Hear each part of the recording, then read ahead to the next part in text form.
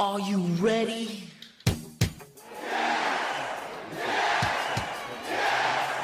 Let's get ready to rumble! Can't wait! This is Moffat on the mic on the A1 Sports Network. Bow to the masters. Break it down!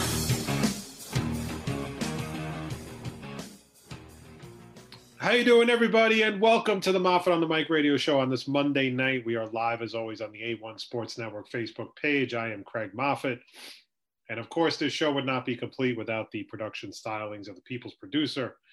I am talking about, of course, with a new role as ambulance driver for the Long Island area. I am talking about, of course, Chris Klim. What's up, Craig? How you doing, man? Exhausted. And it's just been these long days. Like, we talked about this on the last time we had. I never had a job like this before. All my jobs have been like labor-intense jobs where I only work like 6 hours a day. Like now, like it's just 12 hours a day, and I have to leave Glen Cove at 7 o'clock in the morning. So it's like a 14-hour day in general. I'm just exhausted by the time I get back.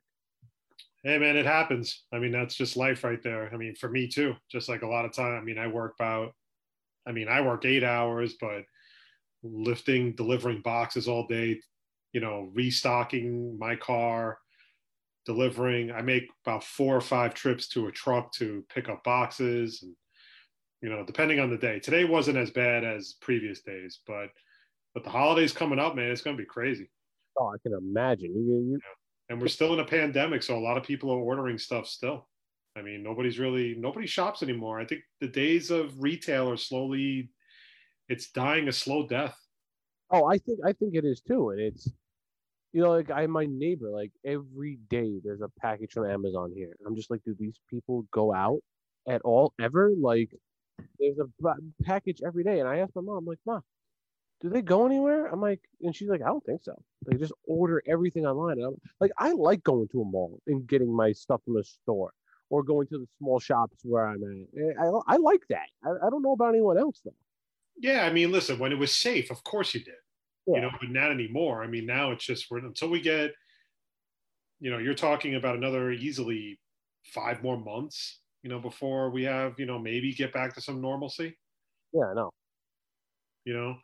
But one thing I will say is if it wasn't for the same people ordering stuff every day, I would not be efficient at my job. Because now I know exactly where the house is.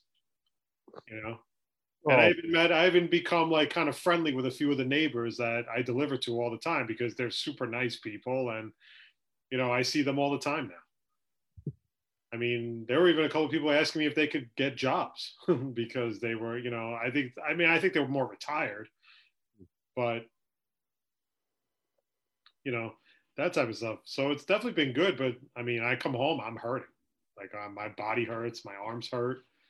My hands are always sore.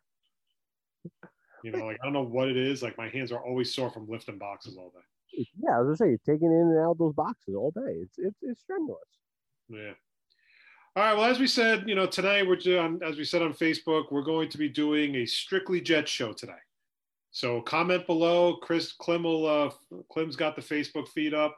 He's going to be, anybody's got comments, anybody's got questions, anybody just wants to rant about the team, vent about something, feel free. And you can comment below. You can follow my show on Instagram, as always, at Moff on the Mic, as well as my Facebook page. You can follow Klim on the A1 Sports Network on Instagram, Twitter, and Facebook.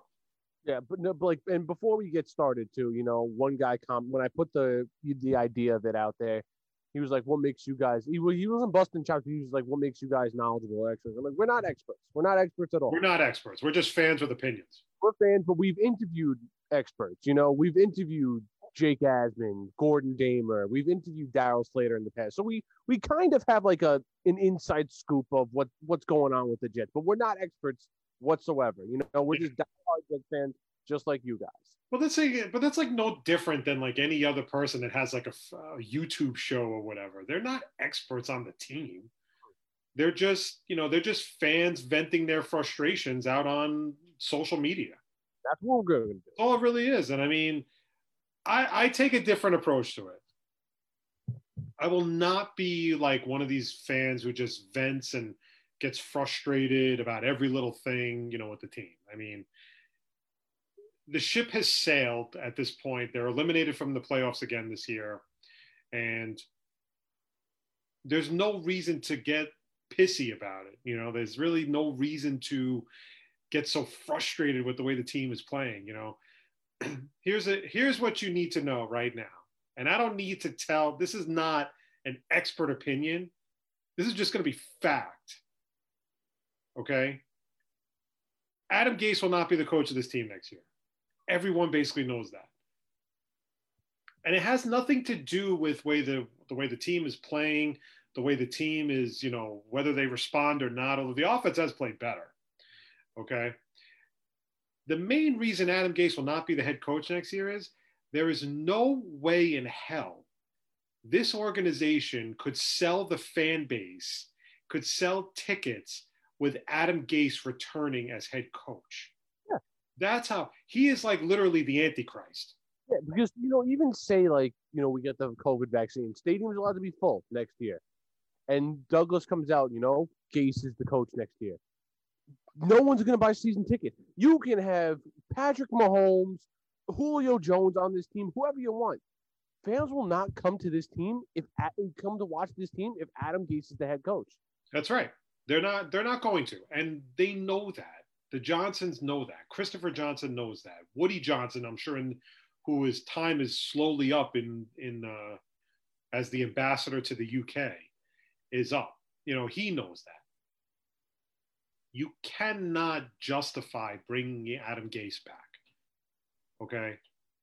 So there's that. So every loss is look, I want to see the Jets get Trevor Lawrence.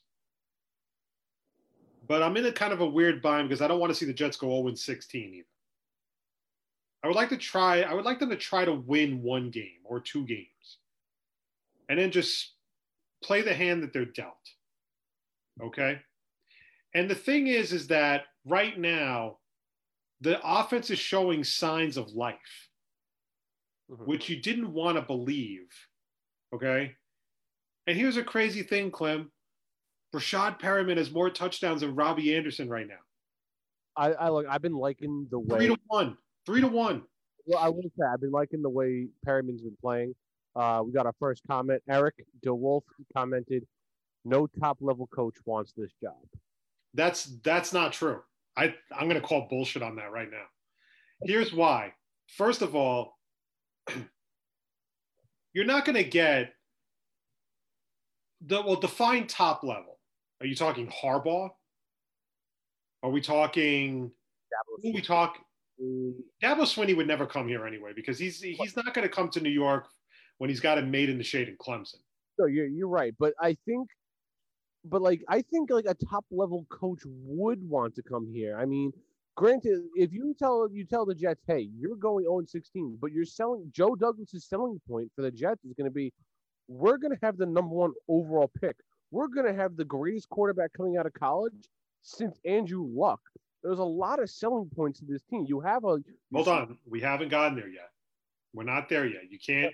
We're not. Trevor Lawrence is not signed, sealed, and delivered to the Jets yet because anything can happen. But here's the thing. The way this is kind of panning out right now, you want a coach that can be built with the team. You need a guy that's going to be here for the long haul. And you don't have to be flashy about it. If you can land Jim Harbaugh, who am I to say that that's a bad hire? But the Jets have tons of cap space to start. You have 2 first-round picks over the next 2 years. You have 4 first-rounders in the next 2 years. Okay? The odds are you will wind up with Trevor Lawrence. Do you think that a coach is not going to want to work with that? Do you think a coach that knows that Trevor Lawrence is going to, whether he goes to the Jets or the Jaguars, that already makes them an enticing job for that reason? For that reason alone, having a quarterback like Trevor Lawrence on your roster is going to entice coaches to come here. But who's the right fit for the job? You see, we don't know that right now. Clem, you, me, and Eric were talking about it last week when we did our Jeopardy segment. You mentioned Jim Harbaugh. Mm-hmm. I mentioned Matt Campbell. It's a guy that has to grow the way that Matt Rule is going to grow with Carolina, the way that Cliff Kingsbury is going to grow with Arizona. That's the kind of guy you need. It's not going to be like Dan Quinn. It's not going to be Jim Schwartz or whatever. It's not going to be a retread head coach. It's going to be a guy who's young, a guy who, again, the team is rebuilding again.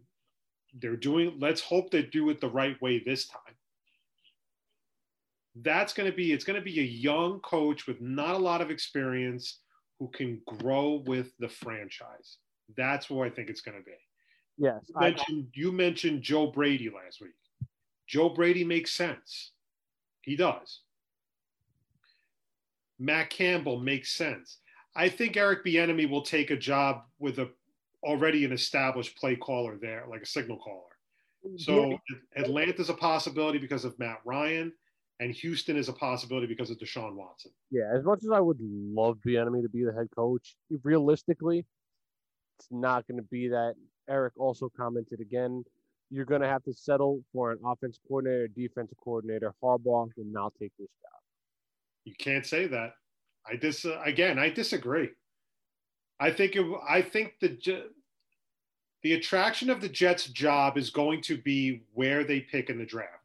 If they get the number 1 overall pick and they land Trevor Lawrence, coaches will want to come here to coach Trevor Lawrence. Coaches will not want to come here to coach Sam Darnold anymore. Mm-hmm. And it's kind of funny because I think the Jet fan base is already turning on him. Now they've officially turned on Sam Darnold. He hasn't played in 2 weeks. It's such a, like, I texted my buddy Mike this last week. I'm like, I'm so done with Sam Darnold. He's been in the league 3 years. He's missed 3+ games each and every year. It's pitiful. It really is. But I told you, Clem, I said this a few weeks ago, and a lot of people who might be watching our show right now or who, they've never, they probably didn't hear us say this. I said if Joe Flacco shows competency with this offense, it will be a major indictment on Sam Darnold. And he is showing competency in this offense. Okay. Joe Flacco looks decent out there when he's throwing the ball. Joe Flacco threw a freaking missile to Brashad Perriman for that touchdown yesterday. Good. Okay. And listen, Flacco was bad in the first half, but I think that was more of the play calling or the scheme. The scheme didn't make any sense to me. Well, from what I heard is Gase was calling the plays yesterday. Is that true? I didn't get to watch the game. I was working, unfortunately. He denied that he was calling the plays. He said that Loggins calls the plays and he sends them in. That's what he said. I don't know what the hell that is. That doesn't make any sense. But their game plan for the first half didn't make much sense because it was basically trying to run the football to keep Joey Bosa from killing Joe Flacco, in not too many words. Okay? Which is fine. I mean, give P. Ryan carries, and I'm okay with that. But you have to open up the passing game. That this offense is predicated on the pass. That's really what it is. It's a passing offense. I'm not saying it's a good passing offense. I'm just saying it is a passing out offense. That's why Gase does not run the football. That's why he likes committee running backs. That's why he didn't want Le'Veon Bell because he doesn't want to have he doesn't feel like he needs that bell cow running back. Mm-hmm. Okay. But you see what happens when these guys are all on the field together now.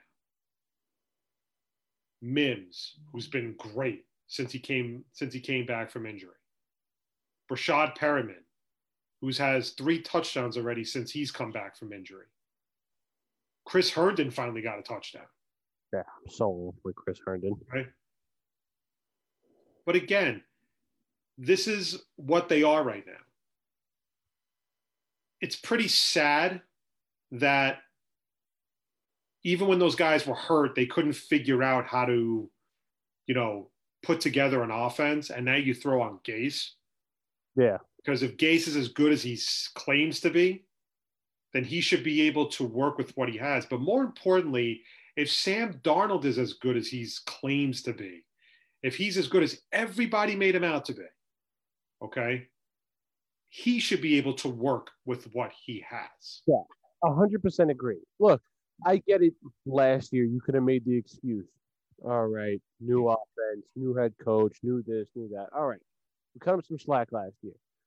It's the same coordinator, same head coach, same offense you're running out there. Granted, yeah, you didn't have Perryman and Mims for most of the season.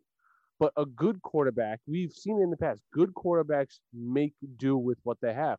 We saw it this year with Nick Mullins when the 49ers played the Jets. Nick Mullins and the 49ers torched us up and down the field, and they were playing with a bunch of second and third stringers. Good players make it happen. I'm not saying Nick Mullins is a good player, but it just shows the fact that, you know, if you can do it, you can work with what you have, you know, and that's what the 49ers did against us back in week 4 whenever we played them. But this is what the Jets are right now, okay? Listen, besides the fact that they've basically been a disaster all season, that's like the elephant in the room. They're just playing the young guys, and that's what you want. You want these young guys like Bryce Hall, Ashton Davis to get reps. That's why they cut Pierre Desir. They finally cut Pierre Desir because he was just a disaster. He was just an absolutely brutal cornerback. But it's giving guys like Lamar Jackson, it's giving guys like Ashton Davis and Bryce Hall, Bryce Huff, just to name a few. Jabari Zuniga is getting more playing time. Yeah, no, and I want to continue this conversation. The draft class is finally healthy. Yeah, no, 100%. And they look good. And Eric also commented again, if Lawrence is supposed to be as good as advertised and he pulls a Darnold, and the Jets are in the same position as they are next year. But that's the thing. I'm going to answer that real quick. Lawrence is not going to be Darnold. That's the thing. Lawrence is on the same level as Andrew Luck as he was coming out of college, and potentially even better than that. You know, with Darnold coming out of college, there was a bunch of question marks around Darnold. Like, oh, can he do this? Can he do that? Can he do this? Can he do that? Lawrence, he was day one ready to go at Clemson. He was a true freshman winning a national championship for the best team in college football. But I think that Darnold, the thing about Darnold is he just still makes the same mistakes. And that could just be coaching. It could, but I also think it's one of those things where it's frustrating that a third-year quarterback is still making the same types of mistakes. Yeah. Okay. And the thing is that I think listen, Gase can coach him, whatever, but Darnold has to also figure it out too. And Darnold has to know that he's got to be better. Like, here's the thing about Darnold that bothers me. And I said this last week. When all this talk about Trevor Lawrence is going on and it's circulating around New York that, you know, the Jets are going to take Trevor Lawrence, the number 1 overall pick. My attitude is that I would use that as motivation to basically say, you know what? I'm going to prove to this organization that I can be the one that leads this team. Uh-huh. I'm going to work my ass off. I'm going to work with these guys and see what I can, you know, see what I can do. Sometimes it is about making chicken salad out of chicken shit. That's just what it is, man. That's life in the NFL. That is life in the NFL today. Guys are getting hurt left and right. Look at a team like the New Orleans Saints. Michael Thomas got hurt. He was their their best player next to Kamara. They became pretty one-dimensional once Michael Thomas was injured. But they still figured out a way to score points. I mean, whether it was Kamara, whether it was Emmanuel Sanders, Jared Cook, I mean, they figured out ways. Good coaches figure out ways. Gase is not a good coach, of course. But I just think that Sam is not, at this point, number one, I think he just needs a fresh start somewhere else. Number two, I think it's a simple situation of he doesn't make the guys around him better. Mhm. And that's what frustrates me about Sam. This Trevor Lawrence stuff he should be using this as a fire under his ass and saying, you know what? I want to stay in New York. I want to prove to this team that I can be the one to lead. They don't fucking need Trevor Lawrence. They've got me. I'm gonna, Yeah. never did it. And he still hasn't done it. I mean, he shows you flashes of being a good quarterback, but it's just not enough. Yeah, like It's just too inconsistent. two opposite ends of the spectrum because you'll see him throw amazing passes to Braxton Berrios or Jamison Crowder, but then you'll also see him throw it to no one, like when there's no one around him, and the other team goes for a pick six. It's like He throws terrible picks. He misses wide open receivers. He takes terrible sacks. Yeah. He takes bad sacks sometimes at the worst possible time. Yeah. Okay. For those listening, But again, I'm not killing the guy because listen, I do think the Jets have failed him to an extent. I think the Jets never really built a talented, the most talented team they should have around him. Okay. But in the same sense, sometimes you do have to work with what you have. Mhm. You have to figure out a way to make these guys better as the quarterback. We go on, I talk about Tom Brady a lot. It never mattered who was on the New England Patriots receiving group. Tom Brady always found a way to get them the ball. Yeah, and I look, I know comparing Sam Darnold to Tom Brady is not it's like you get the greatest quarterback of all time, and then Tom. Oh, it's like, But that's the thing, though. We drafted Sam third overall to be our next franchise quarterback behind Joe Namath. We had high expectations for this guy. So yeah, we do. I think as Jet fans, we expect him to be this winning quarterback, to make the guys around him better. And we haven't seen that yet, unfortunately. And we're not Darnold haters for those listening. We love Sam Darnold here. listen, do we really, right now the team has so many holes. Do we really want to replace we have to get another quarterback? I mean, like, do we really need the last thing I want to see is another quarterback after a few years. Yeah. But Trevor Lawrence is that can't miss player. Exactly. You can't miss because all the Jet fans are going to be saying say we do pass up Sam Darnold and we go Sewell or Parsons or Chase with the first overall pick.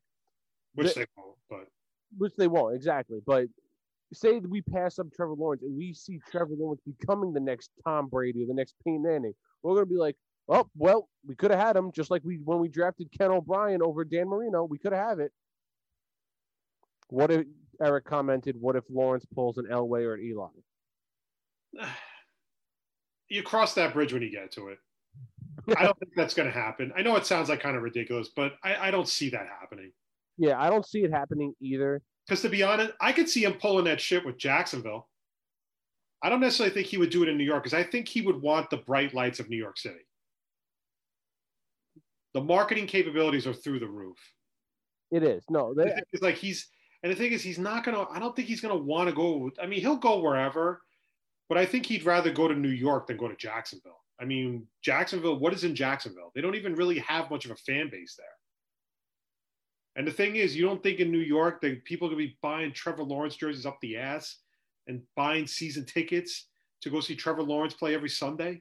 Yeah. No, I mean, like, I can't see a situation where, I mean, unless it was just like, but here's the thing though. This is where Joe Douglas has to get out in front of that. Mm-hmm. If he has a number one overall pick when the season is over, when all is said and done, and he knows he wants to draft Trevor Lawrence, then he needs to go to Trevor Lawrence and basically say, listen, we have every intention of making you the number one pick. We're going to build an offense around you. We're going to try to sign some good free agent wide receivers. We're going to have a new coach, but we need to know if you're all in on New York. Because that way, if he knows that Trevor Lawrence is not, then he could start figuring out trade talks. Mm-hmm. Or he could sit there and say, you know what, I'm going to draft Justin Fields. And that was going to be my next comment too, because I was talking about this over the weekend with some friends. And they were just like, what if the Jets don't get the first overall pick and they get the second overall pick? I was like, honestly, you draft Justin Fields. I was like, I have no problems drafting Justin Fields. I have no but problem. Wait a minute. He didn't have a good game against Indiana on Saturday. So now everybody's off the Justin Fields bandwagon. People have bad games every now and again. It happens. It happens. But I don't expect Justin Fields to be a bad quarterback at all in the NFL. And I asked my buddy, who's a diehard Ohio State fan, I was like, Mike, what are we gonna if the Jets draft Justin Fields? What are we gonna get from Justin Fields? I was like, give me an NFL comparison. He was like, bigger Kyler Murray, and I was like, I can deal with that. I like that. I would love that. And listen, the bottom line is if the Jets win a game, the fan base is going to get all pissy because they think it's going to lose out on Trevor Lawrence. I think the Jets are not going to go 0-16. I think they're going to find a way to win a game. I really do. This offense is starting to click. That's the sad part about it. It's starting to click. I mean, people can laugh about it all they want, but Joe Flacco has, I mean, I know Joe Flacco didn't have a great first half against the Chargers, but he turned it on in the second half. Played really well in the second half. I mean, look, we got 6 games left on the season. Those 6 games include the Dolphins, the Raiders, the Seahawks, the Rams, the Browns, and the Patriots. The only win I could potentially see is the Patriots. No, I could see them beating the Browns. I think they could beat the Browns. No, man, the Browns, the offense is too good. The offense is too good. That offense is too good. Were we not watching the same game yesterday? Rephrase that. Kareem Hunt and Nick Chubb are so good. Again, I think they're going to surprise. I'm telling you, they're going to surprise. Listen, last year when the Jets were 0-4, and they played Dallas and they basically smoked Dallas. Oh, I remember that. Remember that? The 94-yard touchdown pass to Robbie Anderson. I mean, I'm just saying anything's possible. And look, I really want Trevor Lawrence, but I also don't want to see the team go 0-16. Like, I want to see a victory this year. I can live with a 1-15 record if it gets me number 1 or number 2 overall. And the thing is, it's not the end of the world if they don't get Trevor Lawrence. I mean, I understand, like, yes, he's a once-in-a-generational quarterback. But it's like at the same time, I don't necessarily think it's like the end of the world. They will figure out another alternative. Yeah, and Eric also commented again, Lawrence and his people are going to make sure that there is a solid front line and a coaching staff that works with his strengths. It's a business. He will make his money, but if New York drops Darnold after his failures, then they may think this is not worthy of his career. No reason to be Archie Manning 2.0. I mean, again, I just think that he doesn't seem like the kind of guy that's going to do that, though. I don't think so either. And like if you were the number 1 overall pick in the draft and you were going to New York, see, this is a growing problem. This is what I always used to say about the NBA. Okay, the minute these guys face a little bit of adversity, they want out. They're not happy. Okay, that's why all the James Harden talk is going around with Houston, or Russell Westbrook wants out. The latest talk that made me laugh was John Wall wants a trade out of Washington. He hasn't played in 2 years. And this guy wants to be traded. For what? But you see, that's the problem. The minute these guys face a little bit of adversity in the NBA, they can't deal with it. They're not leaders. They're followers. They're all followers. To me, Trevor Lawrence seems like that leader. Justin Fields seems like a leader. Yeah, and look, So I think that they want that. They want the challenge of coming to New York and winning here. And again, next year, Adam Gase is not going to be the coach. This whole coaching staff is gone. Yeah, exactly. The whole staff is gone, and I've been looking at I know you don't like mock drafts, but I've been looking at mock drafts early on, and I really think with our first 3 picks in this upcoming draft, we have to go 3 offense. It has to be quarterback, tight end, guard, or guard, tight end, whatever the combination is. And Eric mentioned he wants to build a strong offensive line for them. You have the honestly, their offensive line has been better. I mean, they've been a lot better. Becton manhandled Bosa yesterday. Becton is to the point where Joey Bosa wound up going to face off against Chuma Edoga because Fant had gotten hurt yesterday. But Chuma Edoga, because he couldn't beat Mekhi Becton was beating the shit out of him. Yeah, I mean, look, this offensive line isn't terrible. I definitely think they'll draft a guard, whether that's Creed Humphrey. They only gave up 1 sack yesterday. I mean, that's a very strong performance in my opinion. Yeah, I mean, look, I think the guards are questionable, but you have 2 solid tackles in Becton and Fant. Fant's here for next year too. and we just gave McGovern an extension.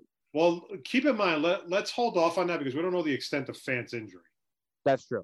Fant had a pretty, supposedly it was probably the most serious out of all the guys that got hurt yesterday. But I think if the Jets, they can draft a guy like Creed Humphrey, Trey Smith out of Tennessee, or Josh Myers out of Ohio State. Look, those are solid pieces to add to your offensive line right there. And again, that's just something to build with. You know, you get a young core of offensive help like McGovern, like Becton, like Fant. You have this offensive line grow with Trevor Lawrence, you know, and yeah, you know, you don't have a real number one wide receiver right now. Perriman's look good, but I don't think Perriman will be back next year. I think the Jets. Honestly, I would bring him back, but he would not be my number one. But I would bring him back. Yeah, I wouldn't hate bringing him back. I think that the Jets have to start thinking big picture, especially with all the cap space they're going to have. I don't know why I keep getting in my head, but I think the guy that's coming here is Juju Smith-Schuster. I don't know why I think that. I just do. No, see, I'm dead set on the Jets signing Allen Robinson. He may not get to free agency. I think the Bears are going to franchise him. I really think the Bears are going to franchise him. Wouldn't be surprised if they do that, but I think if he does get the free agency, Allen Robinson has to be. Or don't sleep on Chris Godwin. I would love. Bucs can't afford him. They can't afford him right now. They just gave Mike Evans a big deal. They're paying Tom Brady. I don't know if they're going to be able to afford Chris Godwin. Chris Godwin would be. And if they decide to bring Antonio Brown back next year, Chris Godwin becomes a bit expendable in my opinion. And, they know that a team is going to overpay for him, and again, the Jets are going to be in a position where they have to overpay for guys. That's just the nature of the beast. If you want people to come to a team that's 1-15, 0-16 or whatever, you're going to have to overpay for these guys. You're going to have to give them money you may not necessarily be inclined to give them. But I think you have to, the plan is going to be to build an offense around Trevor Lawrence. I don't think, this year, I think we kind of knew it was going to be a bit of a wash. I think that's why he only gave guys like Rashad Perriman a 1-year deal and Pierre Desir a 1-year deal. And, most of the offensive linemen like Van Roten and Fant only have 1 year of guaranteed money. Yeah, they were proven deals. Because at the end of the day, Douglas's plan is to build this through the draft. But you still have to field the team at the same time. So that's why he gave a lot of these guys very low risk. I think the biggest deal he gave was Connor McGovern. Connor McGovern got like 2, I think he has guaranteed 2 years. Yeah, and he just got an extension. That's Connor McDermott, not Connor McGovern. Oh, never mind. Okay. But I'm saying at the same time, you have to put a team on the field every Sunday. You're not going to forfeit every game just to just because you want to build it to the draft. Yeah. And the thing is like, right now, Mekhi Becton looks like a beast, although I get concerned with Becton because he's a little injury prone this year. Mims, since he's come back from injury, has been a stud, in my opinion.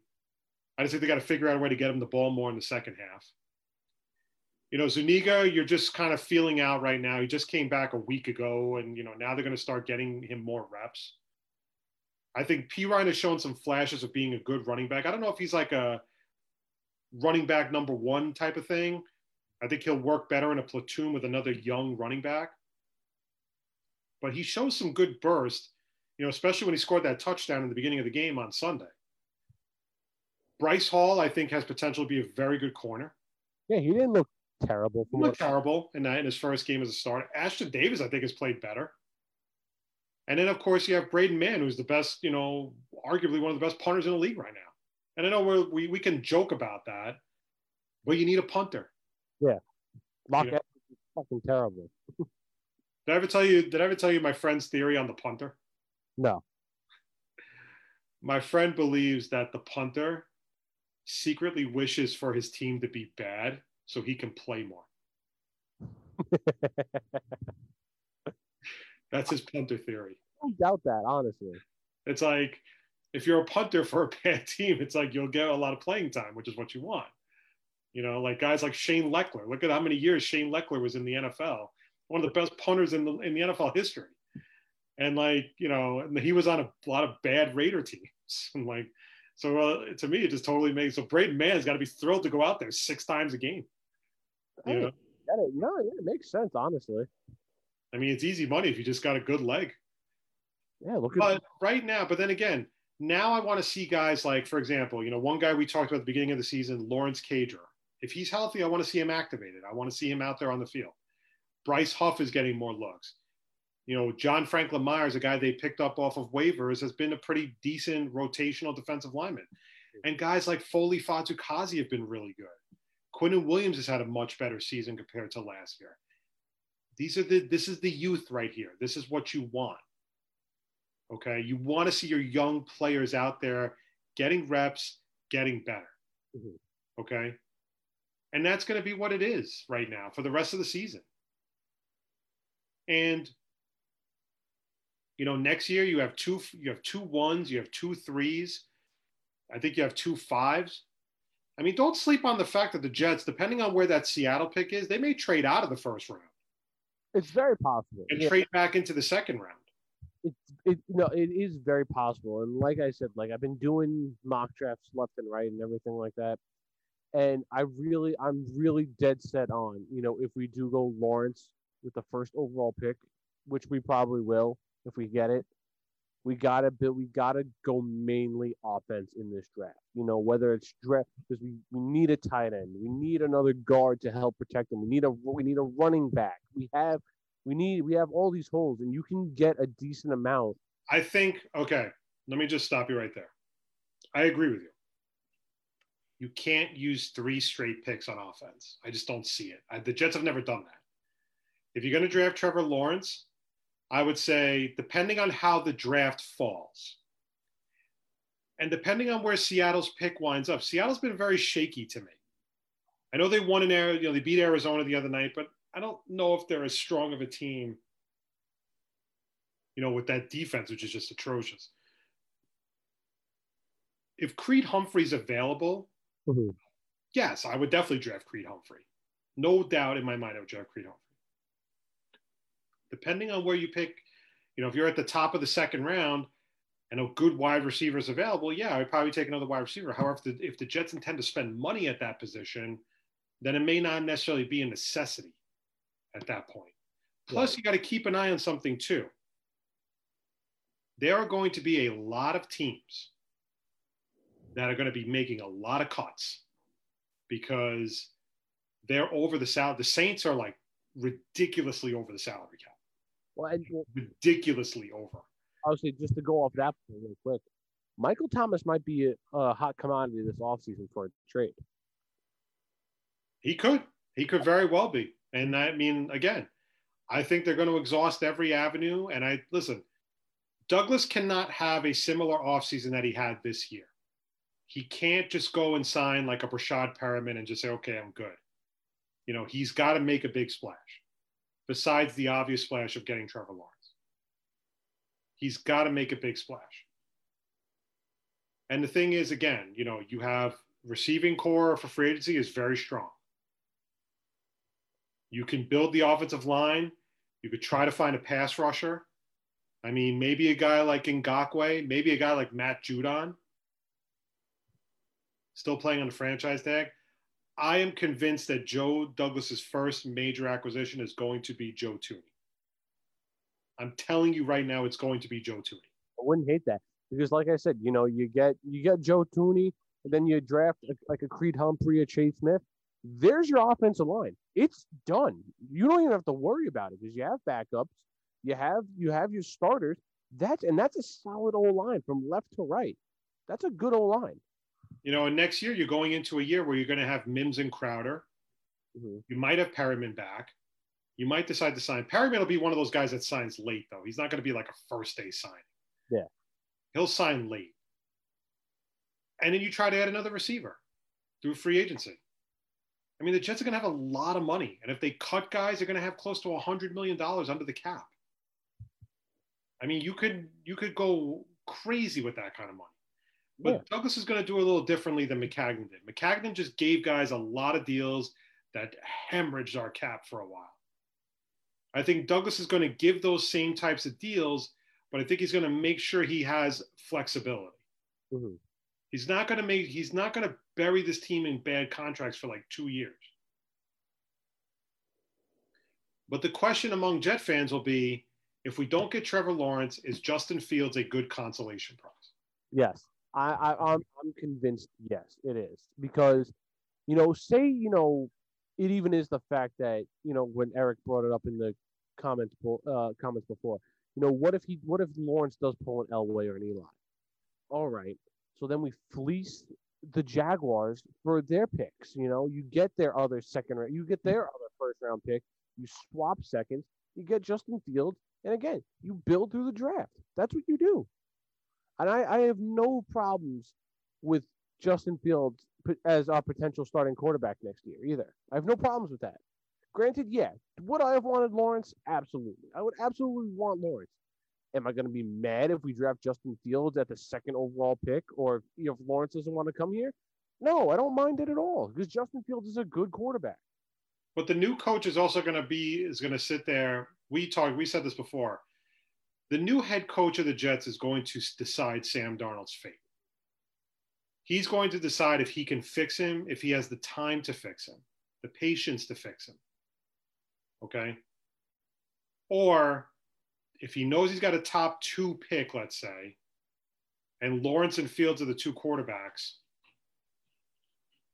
he just basically says, no, I want to work with my own guy. Mm-hmm. No disrespect to Sam. I think he's a good player, but I want to work with my own guy. And the thing is right now, if the Jets want to hire a good coach, they're going to have to cave in on a lot of demands. Okay? If Matt Campbell wants to bring in his own staff, you let him bring in his own staff. You don't sit there and start telling him who to hire. Okay? Because obviously that hasn't really worked. When the Jets get involved, and that's why they didn't hire Matt Rule. And I don't know if Matt Rule would have been any better, but Matt Rule wanted to pick his own staff that he felt comfortable with, and the Jets basically said no. Yeah. If you want to bring in a guy like a Matt Campbell, you want to pluck those guys out of college. Those guys have all the leverage. You have no leverage. Mm-hmm. Right now, you don't have a lot to sell them on. You have to tell them, we're going to let you bring in your own guys. You decide who you want to coach. You decide who you feel comfortable with. We'll make it happen. We're going to have the number 1 overall pick. We're going to have Trevor Lawrence. We have a lot of cap space. You give us some ideas of who you like at receiver, who you like here and there. Yeah, it can't be just, I'm going to buy this guy just because he's the best player. Look, I get it a few years ago with Maccagnan. Yeah. Le'Veon Bell was I love Le'Veon. I love the signing of Le'Veon Bell. I'm not going to hate on the signing, but did it turn out in our favor? No. It turns out that we just gave him money for no reason. Same thing with Tremaine Johnson. Yeah, we needed a cornerback. Yeah, I don't regret the signing. But again, it turned out to be not as good just because he was the best. That was the downfall of Mike Maccagnan. Mike Maccagnan didn't know how to build an offensive line. He didn't believe in building an offensive line. He just thought if you bring in a bunch of flashy players, the rest will take care of itself. Mm-hmm. And that's why the offensive line stunk. And that's why, in many ways, Le'Veon Bell stunk. Yeah. Le'Veon Bell was not a great Jet. He's not a great player. He wasn't a great player for the Jets. But a lot of it can be attributed to the fact that Maccagnan did not build a line around him. Yeah, look, I feel bad for Le'Veon because I love the Le'Veon signing. I did. But yeah, he did not build, and I've been saying for years, probably since 2013, I was like, we gotta draft an offensive lineman, and we failed to address the offensive lineman position since we drafted Nick Mangold and DeBrickashaw Ferguson in 2006. This is at the end of the day, my thing on Sam Darnold is plain and simple. I feel when you're drafted number 3 overall, and all we heard the year leading up to that draft was, the Jets have to suck for Sam. This is how good this kid's going to be. I read it in every article, whether it was Maida, whether it was Brian Costello, whether it was Cimini. They all said it. The Jets have to suck for Sam, and, they won, and now they're not going to get Sam Darnold and all that stuff. When you come into a draft with those kind of expectations, you better be the second coming of Joe Montana. Yeah. Okay? And Sam, to me, has shown flashes of being a good quarterback, but it's simply not enough to move forward into 2021 and beyond with him under center. No, I 100% agree with you. Look, we thought that, drafting Sam Darnold, he was the second coming of Joe Namath. Broadway Sam, the Sam Chives. We had all these nicknames for Sam ready to go. And I was so on board with Sam. I'm like, yes, we got him. This is our guy since Joe Namath. Oh my God. But what I got tired of after a while were the excuses. Jet fans were making excuses for this guy up and down, and it was getting tiresome to listen to. Okay? He may not have the best offensive line, but when he's throwing shitty interceptions, that's not the offensive line's fault. That's Sam Darnold's fault. When Sam Darnold can't hit open receivers, that is Sam Darnold's fault. That is not the offensive line's fault. That is not Adam Gase's fault. Yeah. That is Sam Darnold's fault. And I don't see literally no leadership qualities in Sam Darnold. I don't see a guy that wants to take the bull by the horns and just say, you know what, I'm going to lead this team. I'm going to do this. I'm going to make sure that I put them in the best position to win. Yeah, exactly. You want to see a good rookie that does that now? It was Joe Burrow. Joe Burrow commands that offense. He's a captain of that. He is a leader on that offense. You can see that, yeah, maybe the Bengals don't have it in the win columns, but they are very competitive in these games. He's making Tyler Boyd look like a really good wide receiver. He's making T. Higgins have a really good rookie year. Joe Mixon and Giovanni Bernard look like a good dual running back combination. It's just Joe Burrow. He's making these players around him a lot better, and you can see that. As crazy as this sounds, Clem, here's the problem I have, okay? With Darnold. It's just this notion that, listen, let's call a spade a spade.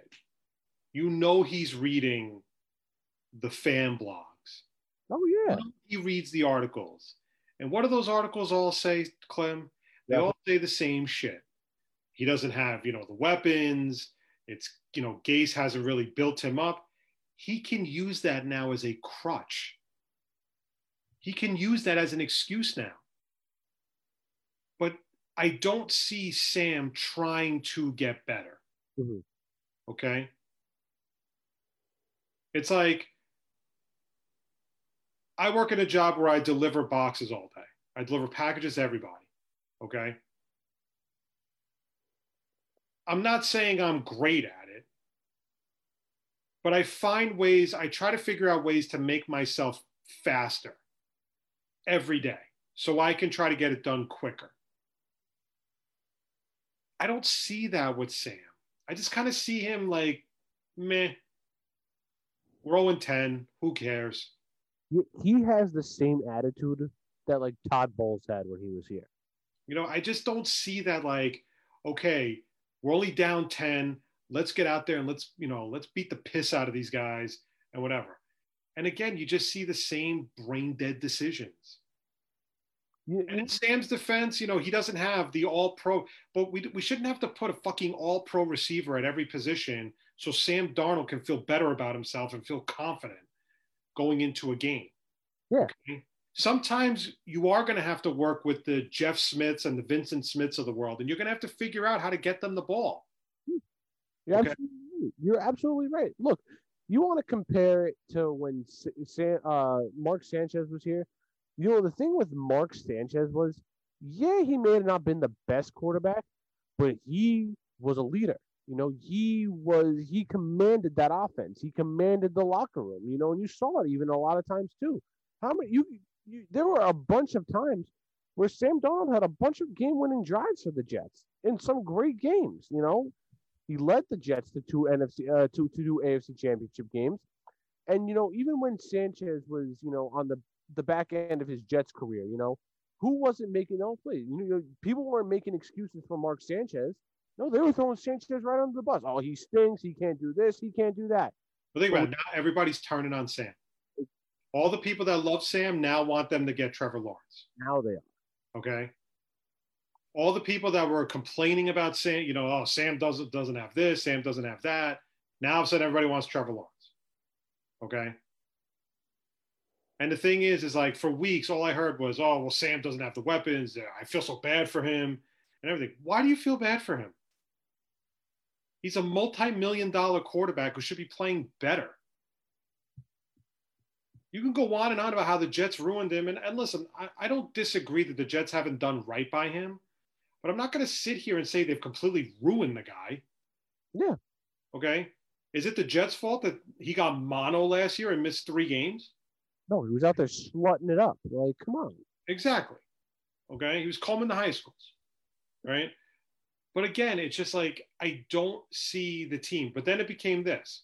Well, last year he had Robbie Anderson. And I'm like, see what I fucking mean? It's always an excuse with the fan base. They just always, when they like somebody that much, they're constantly making excuses for them. And that, like, look, I like Sam Darnold. Don't get me wrong. I don't hate Sam Darnold. I don't, but like, and we've talked about this time and time again, when is it on him? You can't keep making excuses for a guy. Like when people were saying, oh, it's Robbie Anderson, you Jet fans cannot tell me that Robbie Anderson was that crucial in this offense that he's the reason that the Jets are 0-16 this year and have one of the worst offenses in the NFL. No, it's not. Because right now, personally, Brashad Perriman looks pretty damn good. And so does Denzel Mims. Yeah. So, hold on one second. Okay. This is what I'm talking about with Robbie Anderson. Okay. He has not had a 100-yard game since October 11th. Okay. About a month. A little over a month. Here are the latest. These are the latest stats for Robbie Anderson over the past since those games. Ready? Against Detroit on Sunday, 7 catches for 46 yards. Against Tampa Bay, 4 catches, 21 yards. At Kansas City, 9 catches, 63 yards. Versus Atlanta, 5 catches, 48 yards. At New Orleans, 6 for 74. Versus Chicago, 4 for 77. Okay? These are exactly the same stats he had when he was on the Jets. Yeah, exactly. I haven't seen anything that's like, yeah, you know what? In hindsight, having Robbie Anderson would have definitely made the receiving core better. I'm not saying it wasn't. No doubt. But again, right now, it sounds like, I'm not saying Robbie Anderson is being phased out of the offense, but he's not exactly a focal point of it either. Because it looks like it's going more to DJ Moore and Curtis Samuel and Mike Davis. And when they get Christian McCaffrey back, I mean, who knows? Yeah. These are exactly the same type of games he was having with the Jets. Yeah. And He'd even have a big game at October 11th, 8 catches, 112 yards. He has not had a touchdown since week 1. And even that touchdown was a bit fluky because the Raiders totally blew coverage. If you watch the game, they totally blew that coverage. But these are exactly the type of games this guy was having on the Jets. So I don't see how Robbie Anderson is this much of a difference maker for any team, let alone New York. And since Brashad Perriman has come back, you can argue Brashad Perriman's been better. The guy has 3 touchdowns already in 2 weeks, 3 weeks that he's been been. No, back. he's been great. And here's the best part. They're not fluky touchdowns either. They're basically sending him on fly patterns. He's catching 40-yard bombs. That throw that Flacco threw was perfect to Brashad Perriman. Yeah, Perriman's looked great since his return. But again, even if you look at the stats last year, I remember I was arguing with a guy left and right about Robbie Anderson in one of the Facebook groups. You look at Robbie Anderson wasn't even Sam Darnold's favorite target last year. It was Jamison Crowder, Le'Veon Bell, and then Robbie Anderson. It's like, come on, you can't say. Like, I'm not saying Robbie Anderson's not a talented receiver. He's a good receiver, but he's not an elite receiver. And we're going all crazy. Like, I've read I forgot what Jet page it was. It was like, oh, he's having a career renaissance. What the fuck are you talking about? I mean, are you like, we must not be watching the same games, because what is a career renaissance? Mm-hmm. I mean, the guy was always an 800-yard receiver. Yeah. Like, he was never a 1,000-yard receiver when he was with the Jets. Fair enough. He'll probably break 1,000 yards this year, because I highly doubt he's not going to. Okay? My point is, everybody made a big deal about Robbie Anderson, and he's really come crashing down to earth. Yeah. Like, look, when the Jets didn't sign Robbie Anderson back, I was like, damn, I really wish we did, because I like Robbie Anderson. He's my favorite player. But I like to look at things in a realistic standpoint when it comes to my teams.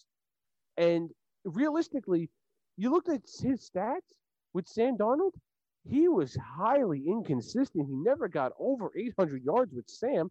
And I'm like, I don't hate it. And signing Rashad Perriman was a high risk, high reward kind of, well, it was a high risk, high reward kind of deal. Yeah, we knew he was injury prone. But if he stayed healthy, he could potentially be a 900-yard receiver with the Jets because he had, in what was it, like 10 games last year, he had 500 yards. I'll take that deal. I'll take that risk no matter what. To save the Jets $2 million? Sure. I don't mind it. Am I sad to see you go? Absolutely, Robbie Anderson. But good luck with the Panthers. See, I would just like to say that the views and opinions expressed on this show are just merely our opinions, and we don't rewrite the books. We don't, they're just here more for enjoyment and entertainment, but these are just our opinions. People are free to disagree with us. People are free to, whatever. We just agree to disagree at the end of the day. Yeah. I personally think that Robbie Anderson is a good receiver, not an elite receiver. And I'm tired of making excuses for Sam Darnold. Yeah. And okay? even Sam Darnold should not be this terrible. Like, he should not. I'm sorry. I don't care who's lining up on the outside. He should not be this bad. Yes. No, you're absolutely right. You are absolutely 110% right. So I thought they played really well in the second half of the game yesterday. I thought that the fact that they made a comeback and actually had the Chargers on the verge of another collapse would have been just like, it was funny. I think Connor Hughes had tweeted it. He wrote, if the Chargers have another choke job to an 0-9 team, that is a fireable offense. It's like, and he's not wrong. He's 100% right. No, I know we're talking Jets here, but the Chargers, I mean, geez, man, they need a real head coach in there because Justin Herbert looks like he's going to be the real deal. Like, he looks really good. He's been good. I mean, listen. The Jets also. I mean, he was also throwing against a bunch of rookie corners. So Keenan Allen had his way with those guys. Like, 16 catches, 145 yards. I mean, come on. I mean, that's a monster game against two rookie corners. But I like what I'm seeing out of the offense moving forward. The only thing I would say is just give Perine more carries. Yeah, we got it. Because I saw Gore had more carries than Perine. Gase feels committed to playing Gore. He's not going to sit Gore on the bench. I don't necessarily disagree with it, but there's got to be a happy medium. And if you're trying to get LaMichael Perine more involved, he needs to play more. Figure out a way to keep them both on the field. Line up LaMichael Perine in the slot or something like that. Yeah, Gore rushed it for 15 times. Perine did 8. And what's crazy again is Joe Flacco has played well. I think he's played okay. I mean, he threw that pick 6, which, in hindsight could have been the turning point of the game. But he rallied the team, and that's what you want to see. And have you noticed that the Jets are going more vertical now with their passing? Mm-hmm. Now that all 3 of the receivers are healthy? Now, it shouldn't come to that. You should find a way to throw deep down the field, even if you don't have Brashad Perriman in the lineup or Denzel Mims. Yeah. Okay? And I think these last few weeks are going to be a kind of an audition for Chris Herndon. Is it possible that Chris Herndon has turned the corner and maybe will play more consistently as the rest of the season goes on? Look, I think no matter what, the Jets are moving on from Herndon, whether he wants to be the backup or whatnot. Remember, he's still on his rookie deal. I don't feel like you got to get rid of him right now. I don't think you really have to. I mean, yeah, I would say you signed Ryan Griffin and you signed Chris Herndon. Okay? You have to find a way to get these guys more involved. I don't want to waste a high or one of my low first round pick or one of my second round picks on a friggin' tight end. I agree with you, but I think that, it's too long gone with Herndon at this point. Like, he stinks. He's just flat out bad. Like, he's not even, like, entertainably good. Like, the guy couldn't catch water if he fell out of a boat. Like, he's just really bad. Granted, yeah, will he be on the team next year? Maybe. He'll probably be the backup. But I think the Jets do use either their second first round pick, or their second round to get a guy like Kyle Pitts or the tight or Jordan Brevin from Miami or Kyle something from or Pat something from Penn State. Fryermuth. Yeah, I can't pronounce that name. That's no, you got to try. Just like I teach my daughter how to sound out words. you gotta try. You should just have her. What's this word? It's my last name. Just have her sound. Pat F. We'll just call him that. Okay. Yeah, him. I think we draft one of those guys. I mean, again, you can't take much out of the game because, to be honest, we don't even know how serious the Jets are taking the rest of the season. How bad do they want Trevor Lawrence? And as the weeks get closer to the end of the season, it's going to be a little bit nerve-wracking because they have to play every Sunday and they never know who they're going to run into. Are they going to run into a Raider team that just doesn't show up that day? Are they going to run into a Dolphins team that doesn't show up? You just never know, man. You got to be prepared for a win. Like, I'm dead serious. No, I agree with you. You can't write off every game as an automatic loss because it's just not feasible. But the way this offense is kind of clicking right now, I really think they're going to pull a win out somewhere. I don't think they're going to go 0-16. I don't know. I really think they are. And Jet fans, when it does happen, I can guarantee you will all be miserable. You will all be miserable. Look, I believe you enjoy the misery. Look, I'm going to be upset that we won't get Trevor Lawrence, but I'll be happy. You can't say that, though. You don't know if they're not going to get Trevor Lawrence or not. You still don't know. That's true. That's true. I mean, but for all we know, the Jags could pull a win out of their ass when you least expect it. And trust me, if I was Trevor Lawrence and I had my choice of going to New York or Jacksonville, I'm going to go to New York. Why would I want to go? Why would I go play in Jacksonville? Well, that was just about. I just thought of this. Say the Jaguars get the first overall pick and the Jets have the second. What if Trevor Lawrence pulls an Eli or Elway on the Jaguars and he's like, "No, screw you guys. I want to go play for the Jets." Do the Jets end up leasing that second round pick to try and get Lawrence?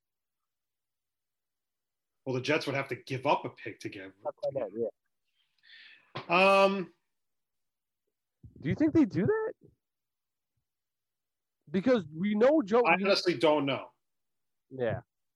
I know Douglas likes his draft picks. I know he's not going to want to give up draft capital because he knows he believes that's what it's going to take to rebuild the Jets is drafting and the number of picks that they have.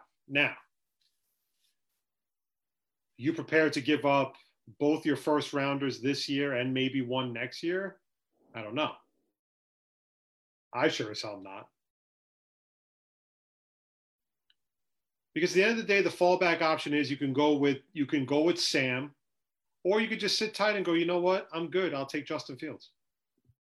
Now, you just have to hope that a team doesn't, like the New England Patriots, for example, doesn't shoot up the draft board to take Trevor Lawrence. Or maybe even a team like the Dallas Cowboys. Oh, I'm all by myself. Great. Because Clem's got whack-ass Wi-Fi. But getting back to what I was saying, you cannot take that risk. At the same time, I don't think that Douglas is going to want to give up all that draft capital. I just don't see it. I don't see it as a possibility. Hey, Clem's back. Say it with me, Clem. Fios. Fios. Guys, I hate this internet so much. I hate it. Oh my God. Verizon Fios, if you're listening, give me free internet, please. We will. Yeah, sure. We'll sponsor you up and down. That will promote the shit out of Verizon Fios. Just give me free internet. Thanks. But again, I just think it's just one of those situations where it's an interesting conundrum. However, I don't think Lawrence is going to be that type of guy. I don't think Lawrence is going to pull an Eli. I just don't see it. And to be very honest, I think it's kind of a shitty move. Because if you want bad teams to get better, they have to draft elite players. Mm-hmm. If those elite players turn around and say, I don't want to play for you, it sends such a shitbox message. It really does. I think it sends such a crap message. You see, this is what I was talking about with the NBA before. You know, I know we're doing a Jet show, but I'm going to segue. This is a perfect example of what I'm talking about. There are so many teams in the NBA that no one wants to play for. I think you can agree with me on that. Yes. Okay. You think people are dying to go to Memphis? Do you think players are dying to go to Minnesota or, Sacramento or Atlanta or Washington? No one wants to go to these crappy teams. Nobody. The worst part about it, Clem, is that the guys that are superstars there right now, Mm-hmm. Ja Morant, Trae Young, these guys are just biding their time before they become free agents and they can pick wherever they want to go. Yeah. Because they're sure as shit not going to, unless they get a Supermax deal, they're not going to stay in Atlanta if there's no winning, if they're not winning. Yeah. I mean, I think a prime example was this past season was Devin Booker. There was a lot of talks about him. Another guy, Phoenix. Yeah. Team probably going nowhere anytime soon. But you got to make your star player happy because he's going to bolt because again, a 22, 23-year-old kid is holding the franchise hostage is basically what he's doing. That's why the NBA sucks now. And superstar players are basically like James Harden saying, I want to go to the Brooklyn Nets. Make it happen. I don't want to play in Houston anymore. You see what I mean? Yeah. That's why the NBA kind of sucks. You don't really see that. It's very few and far between with the NFL. Eli was the last person to do it. Before that, it was Elway, and to a lesser extent, it was Jeff George, who you don't really remember. But I don't know. I just don't see Trevor Lawrence doing that. Neither do I. I don't. Wouldn't you want that? If you're the number one overall pick in the draft, you're Trevor Lawrence, you get drafted by the New York Jets, you wouldn't be fired up to try to turn that franchise into something good. You would be responsible for turning that franchise around besides Joe Douglas and whoever the head coach is. You would be responsible. Yeah. You are the franchise player. You wouldn't want that. You see what I mean? Yeah, I mean, if people look once, if the saying is true, if you can make it in New York, you can make it anywhere, And people, if you bring a championship to New York City, whether you're the Yankees, the Mets, the Knicks, the Nets, the Islanders, Rangers, we saw with the Giants. Eli Manning is considered a Hall of Famer just because he won 2 Super Bowls here. And everyone loves Eli Manning, loves him. Jeremy Shockey, too. Jeremy Shockey didn't really do much with the Giants, but he won them a Super Bowl. Everyone loves Jeremy Shockey. Look at Derek Jeter, prime example. Stayed with the Yankees his whole career. Won 6 World Series rings. Everyone loves Derek Jeter. It's just the shit that happens here. It's New York. You can win a championship. You bring wins to a franchise here. You're the most beloved man in the world. And if Trevor Lawrence can do that with the New York Jets, by all means, he will be absolutely the most. He'll be brought. But I'm dead serious, Clem. I think the next few weeks the pressure is going to be on the Jets to lose games. It is. It's going to be a lot of pressure on them to lose games. And the thing is, what's it worth to them? I mean, I listened to the Can't Wait podcast with Connor Hughes, and he's awesome. I know I talk about him a lot. He's awesome. And the funny thing about him is he says the same thing. He's like, oh my God, I really thought they were going to win that game. And it's going to be oh, there goes Trevor Lawrence right down the toilet. This is the attitude now of the Jet fan. The Jet fan is completely, Sam is non-existent now. He's non-existent. Honestly, if you really want to guarantee yourself a losing season or 0-16, just start James Morgan. Just start James Morgan the rest of the year. I wouldn't. It won't, but I don't know. Why not? Yeah, it's just everyone's already seen Trevor Lawrence in the green and white, and it's so funny too because. But 2 weeks ago, everybody was ripping the franchise left and right for not doing right by Sam Darnold. Now all of a sudden everybody's on the Trevor Lawrence bandwagon to the Jets. Look, and I get it. I get the fact that we're Sam Darnold defending. I get what you're saying, but again, like me and Craig have stated time and time again on this show, some of it has to be on Sam too. Some of it has to be on Sam. I think people are fed up again with him getting injured again with the third year in a row. He's missed 3+ games 3 years in a row now. It's despicable. And it's just, I don't know. I mean, at this point, it sucks because I would have really wanted to see Sam Darnold be our franchise quarterback. So it was one position we didn't have to worry about. But the timing is also not great because he's going to want a new contract soon. He's got his 5th-year option coming up. The Jets are going to be in a position where they have to pay him. Mm-hmm. Do they want to pay him? Have they seen enough out of Sam Darnold where they sit there and say, yep, that's my guy? No, not where they're picking right now. If they were picking 8th or 9th in the draft, yes, I would give Sam Darnold a new contract. You're picking 1st or 2nd, you can't. You can't justify it. Again, and you never justify Sam Darnold over Trevor Lawrence. And I don't think you can justify Sam Darnold over Justin Fields. You can't. But again, whoever the next head coach for the Jets will decide Sam Darnold's fate. Well, it's hard. I'm telling you, and it's working. It just seems like it's so right for it to be Jim Harbaugh. I think it is too. And the more I've been really looking at it and watching some of these games, I don't want Arthur Smith or Greg Roman as a potential head coach. They will be. They'll be potential head coaches. They'll be in the conversation, but I don't want them as the next OC. The only thing I worry about with Harbaugh is Harbaugh comes in with a lot of ego. Is that going to clash with Douglas? See, I don't know. We don't know. I mean, Douglas, and that's the only reason I think Douglas wouldn't hire Jim Harbaugh is because it could. And Douglas, the thing is, the coach needs to be reminded that Douglas is making the personnel decisions, not the coach.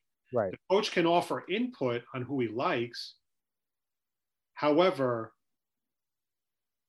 it's going to be Douglas's call at the end of the day. Right. Which is why I could see it being a guy in the college ranks. A guy like I said before, or like a first-year coordinator that's going to become a head coach. Joe Brady. When the Jets hired Eric Mangini 1 year after he was defensive coordinator for the Patriots, they weren't a bad team. Playoffs. I just think that the players just got tired of Mangini because he was too much of like a Belichick clone. Mm-hmm. He didn't know how to be his own. That's why the Belichick coaching tree fails all the time. Because these guys try to act like Bill Belichick. You have to establish your own persona as a head coach. I could see it being a guy like Matt Campbell. I could see it being a guy like Joe Brady. It's got to be somebody that grows with the team. You give him the same amount of years as Douglas has with the franchise. That's how they grow together. But we'll play this out on future shows because we'll be talking about this endlessly. Before we get out of here, I have to comment on this because it just pissed me off last week. And that was Jamal Adams once again running his mouth.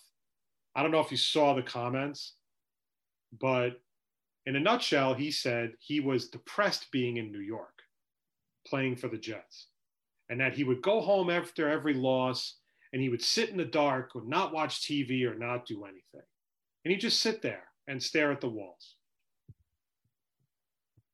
To the point where he went to his dad and his dad went to his agent and his to get him out of New York.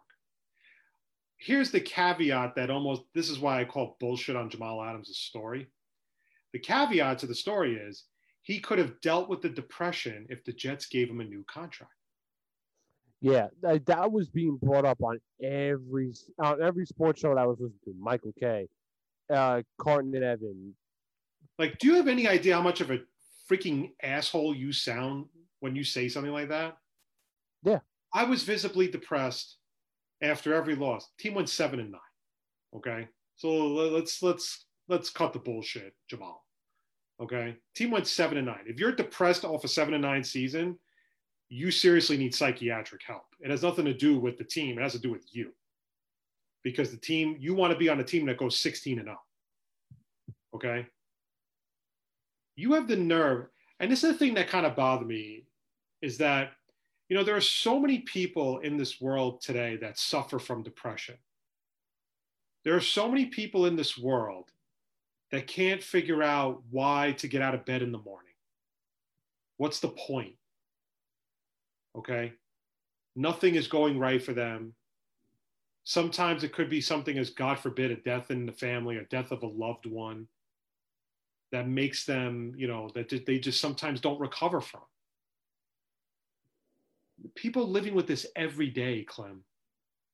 They go to see therapists in hopes that they can get better. They take antidepressants in hopes that they get better. And they make a fraction of what freaking Jamal Adams makes in a year. Yeah, exactly. And it just feel like, so like, what would he be like? Oh, I'm not depressed anymore. I got this big contract. Like, do you know how much of a jerk, like you really, like a conceited, just a totally absent-minded jerk you really sound like when you say this stuff?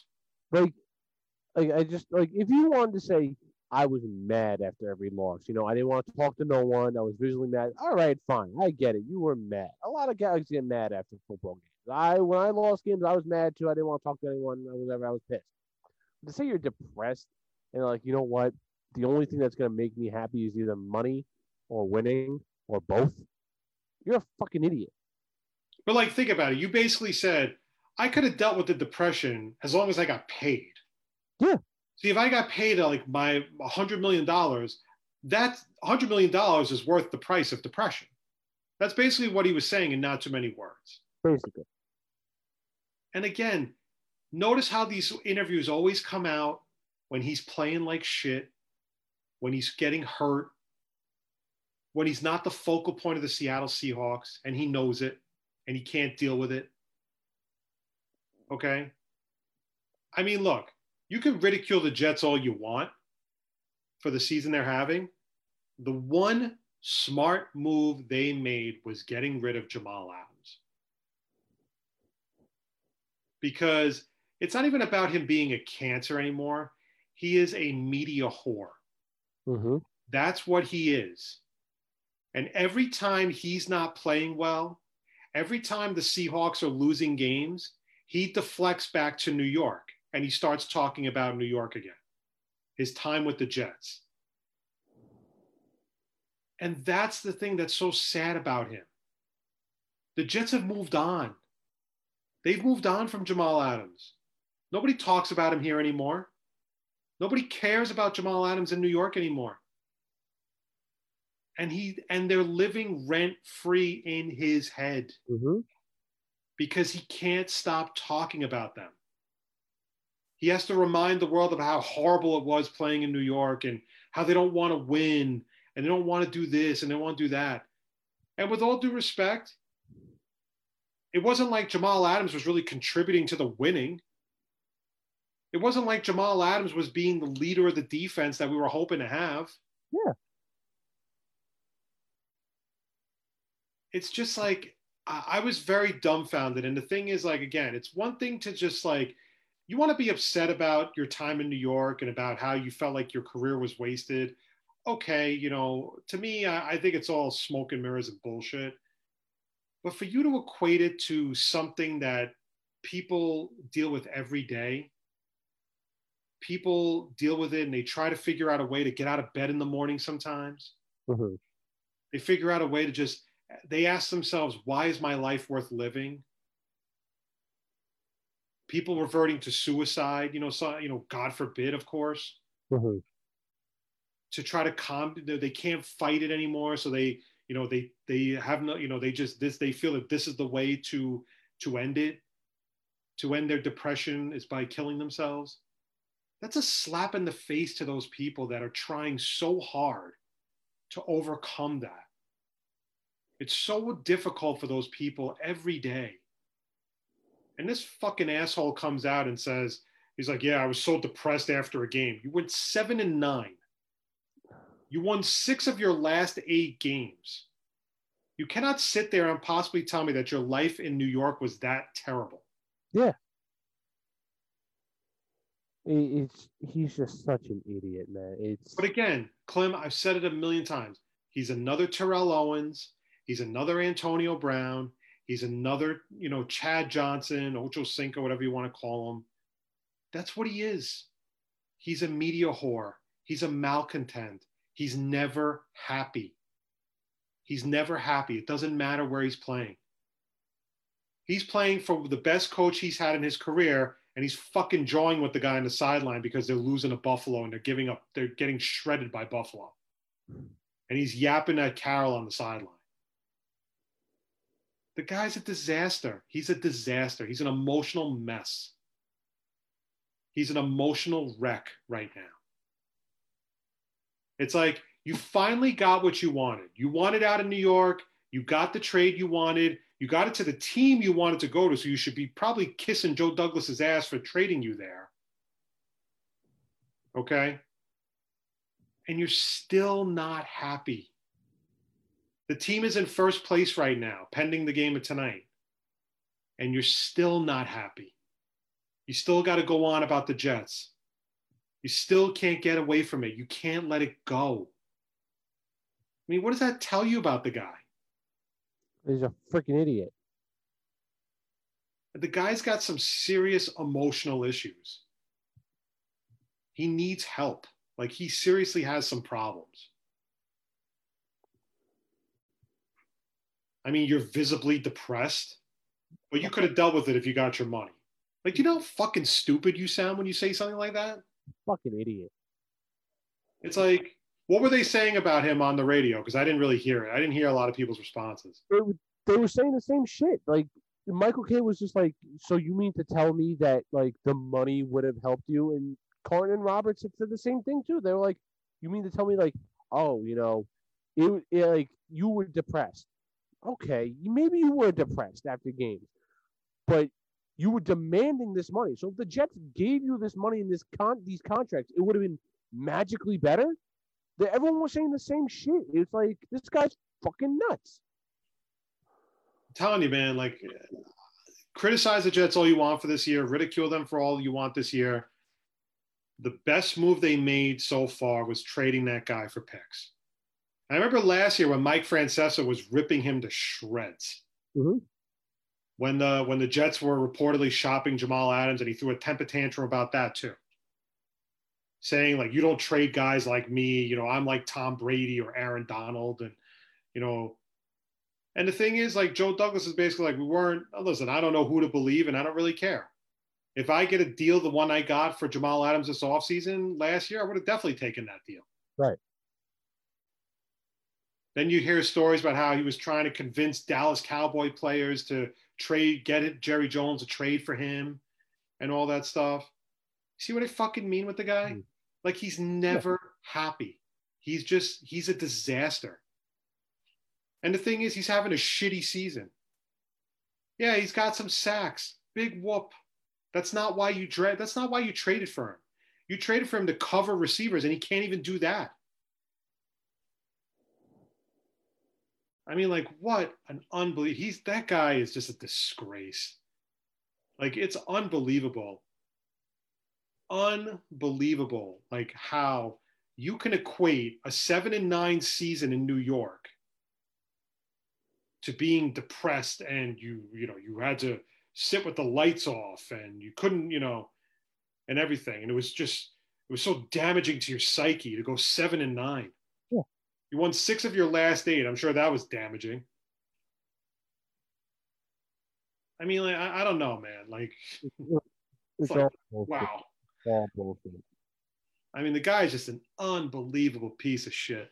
Like, unbelievable piece of shit. Like, I couldn't be more happy that he's gone. And can you imagine if, highly unlikely. Can you imagine if the fucking Jets beat them?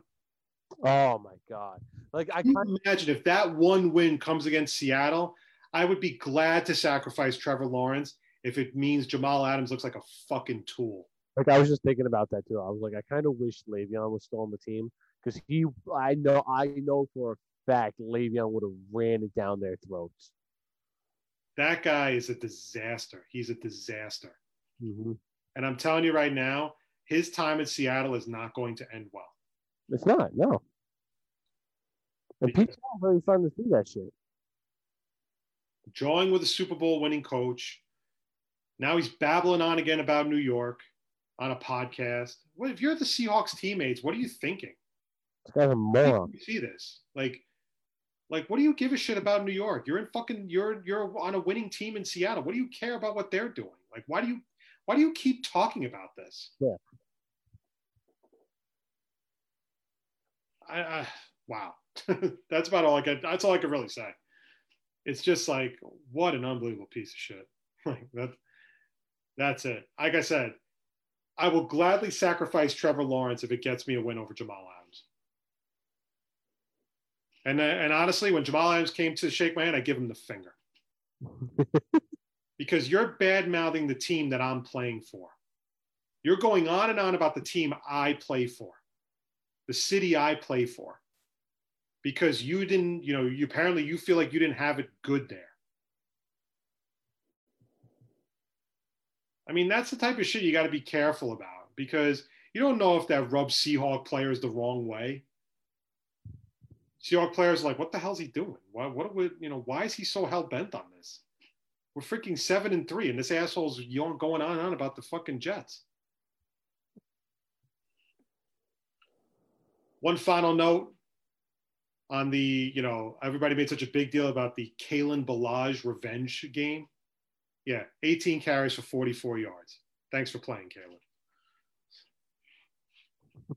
These are the types of things. When a guy rushes for 60 yards in a game against his former team, that's not a fucking revenge game. Okay? It is a guy who played okay against his former team. Everybody went crazy about Kalen Ballage for the last 2 weeks, and he was playing well. I wasn't saying he's not. But the Jet fan didn't want anything to do with Kalen Ballage, remember?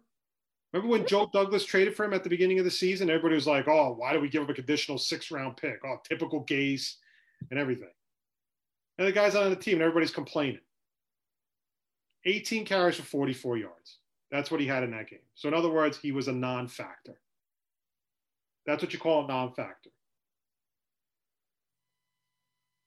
Anything else before we call it a day? No, that's it. I mean, we expressed it, all the things we could possibly talk about with the Jets. I honestly, look, we could probably keep talking, but I mean, we're just gonna. I think my computer's gonna blow up. Yeah. Keep talking about it. Go get a new computer. Black Friday sales this week. I'm sure there's be a lot of good stuff on sale. Yeah, I know. I gotta get it. I still gotta try and fix my old laptop. Take it to the Geek Squad, man. Geek Squad. I don't know if Geek Squad can fix it. I got the stuff to fix it. I just gotta, actually sit down and do it. All right, listen, everyone. That's going to do it for the Mafia on the Mic show for this Monday night. Clem, thank you for holding it down like you normally do.